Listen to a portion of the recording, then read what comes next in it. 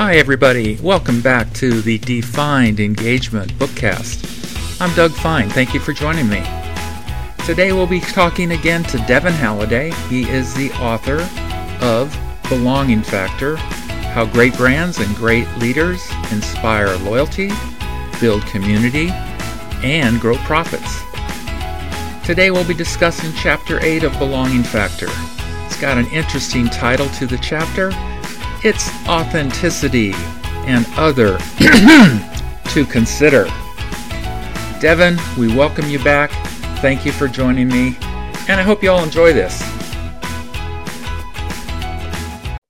Hello, everybody. Here I am, D.FINED, in Augusta, Georgia. I have a consulting company called D.FINED Performance Solutions, and I do employee engagement, leadership development, training, strategy development, things like that to help companies get better at what they do through their people and through great leadership. And I'm here with Devin Halliday. He is the author of Belonging Factor, How Great Brands and Great Leaders Inspire Loyalty, Develop and Build Community, and Grow Profits. So here we are, Devin, and we're going to talk today about Chapter 8, Authenticity and Other Shit to Consider.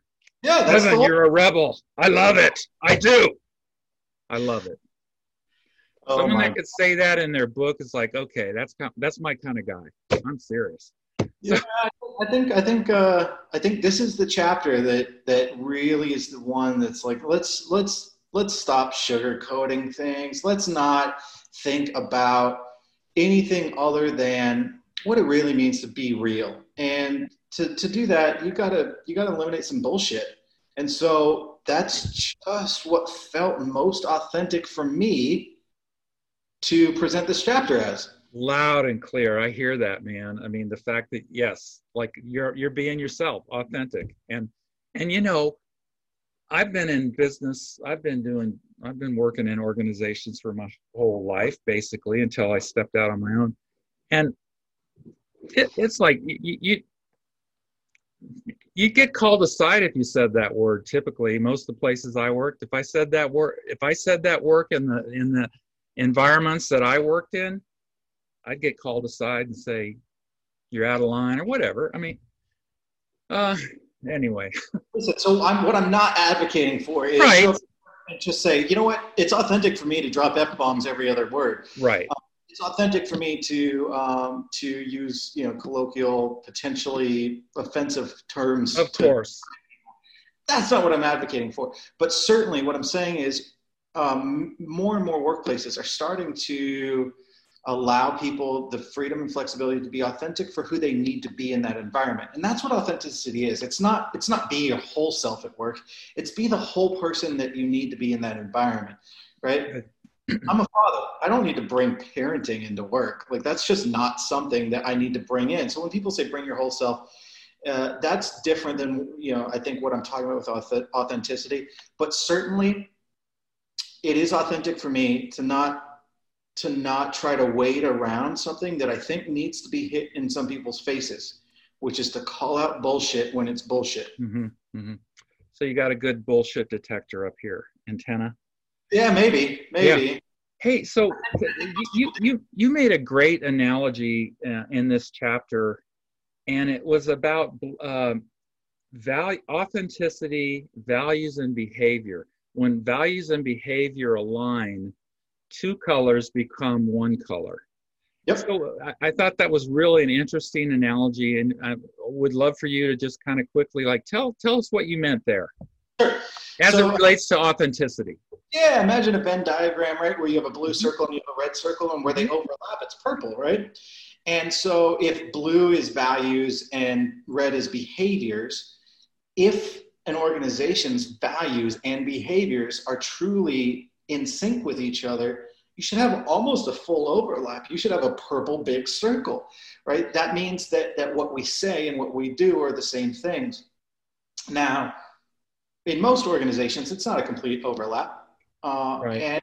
And in the best organizations, it's close, but there's always going to be some areas around the fringe. Understood. Sure. Right?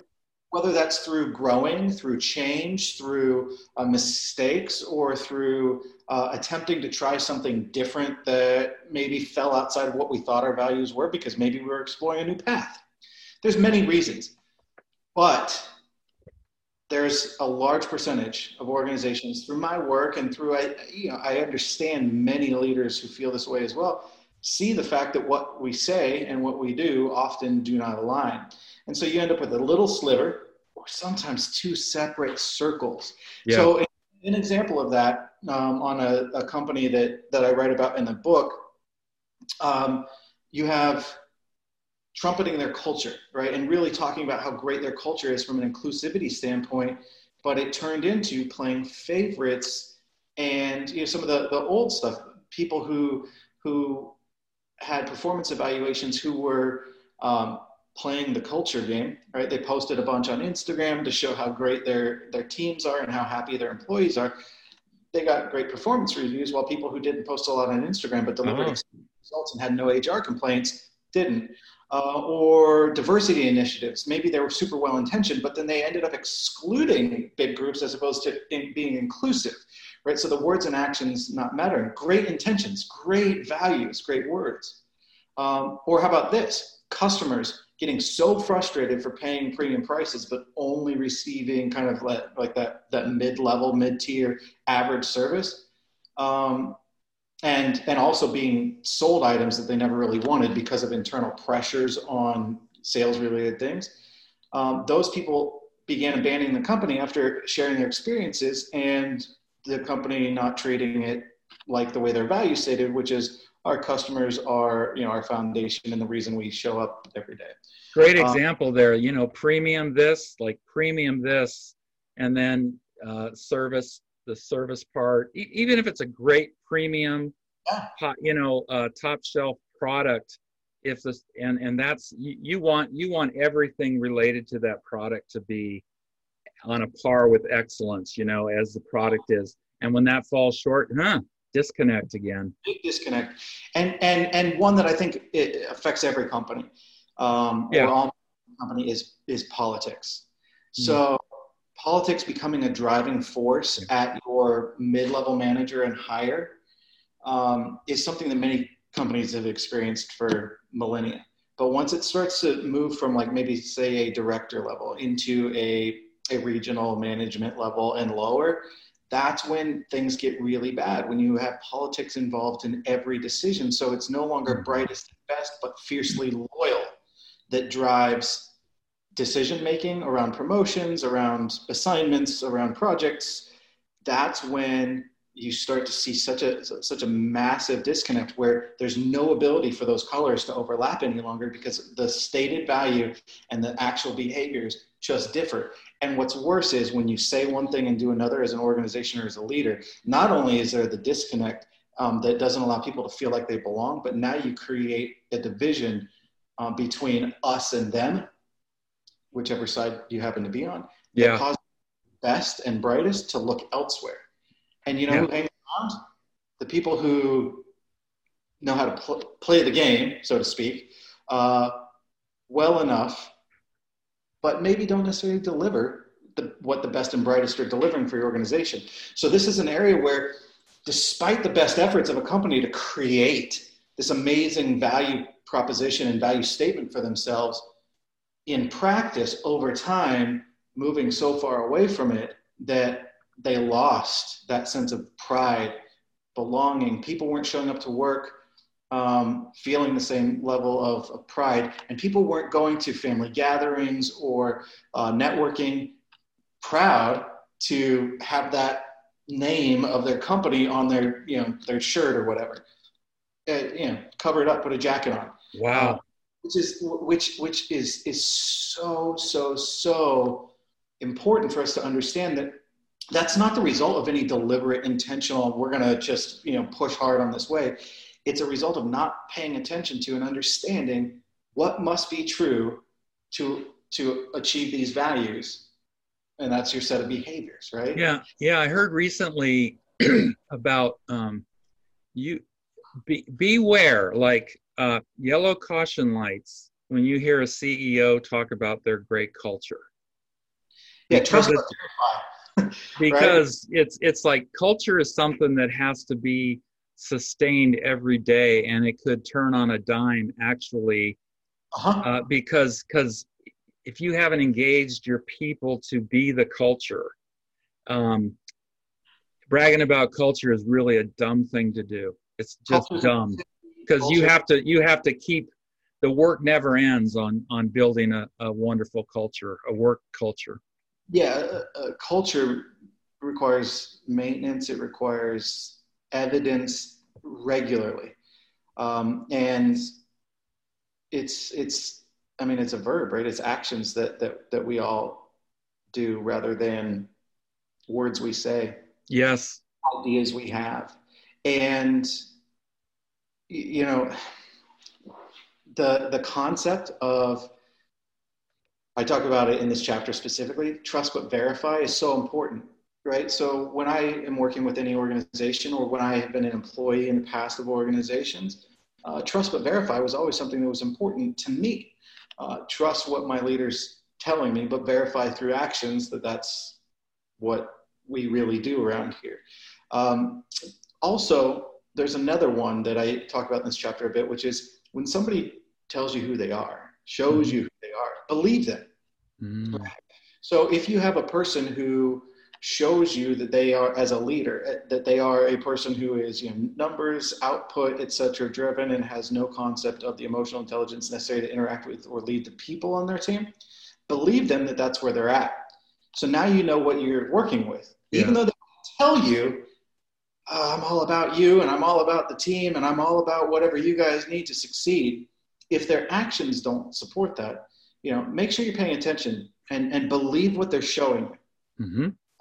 That's important, because that's kind of that trust but verify, but that's important because it allows your expectation as an individual to be set in, you own what you do in any environment. You're not a result of a bad boss. Mm-hmm. You're not a result of a bad company. If you lead even one person, or even just yourself, you can make sure that your values and the values of the organization and your behaviors align, and you can break that chain. Yeah, you might have to shoulder the burden of some stuff for a while, but you're going to have your own sense of empowerment because you are helping yourself and others achieve something the right way. And so I don't want this to be something where we talk so much about the broad overall culture, right, because every person, to your point, is responsible for their piece of it. And so if right now you're thinking, okay, yeah, I've got a bad boss, and yeah, the things we write on our wall are not the things that we do, but what about you? Are the things written on the wall things you do in your behaviors? And if not, why? Is it because they're the wrong things on the wall, or are they because you have a different set of priorities that you're forced to look at? How can you look at those? And that's where we start to move into this authenticity and other shit to consider, is this idea of, okay, where can my brain start to make that change for myself? Yes. Because you rely on somebody else to do it for you. Yes. Devin, Superman. Devin, thank you so much again. We covered chapter 8, authenticity and other shit to consider, from this wonderful book called Belonging Factor: How Great Brands and Great Leaders Inspire Loyalty, Build Community, and Grow Profits. Devin, we'll see you next week for Chapter 9, Operational Objectives do not equal organizational values. So operational objectives do not equal organizational values.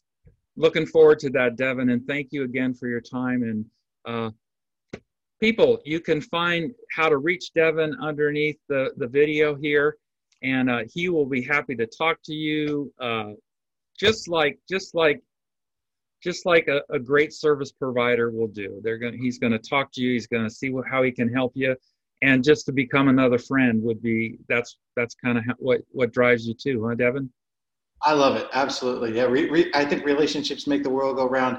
And when we can get enough good ones moving in the right direction, we spin pretty fast. So I'm all about it. Right on. Hey, see you next time, okay? Take care. Once again, thank you for being here at the Defined Engagement BookCast. Next week, we'll be talking to Devin Halliday again on Chapter 9. The chapter is entitled Operational Objectives Do Not Equal organizational values. You can find other bookcasts at Anchor FM, and you can find me at my website, www.dougjfine.com. Thank you again for joining us today, and we look forward to seeing you next week for Chapter 9. All the best to you. Take care, and thanks again.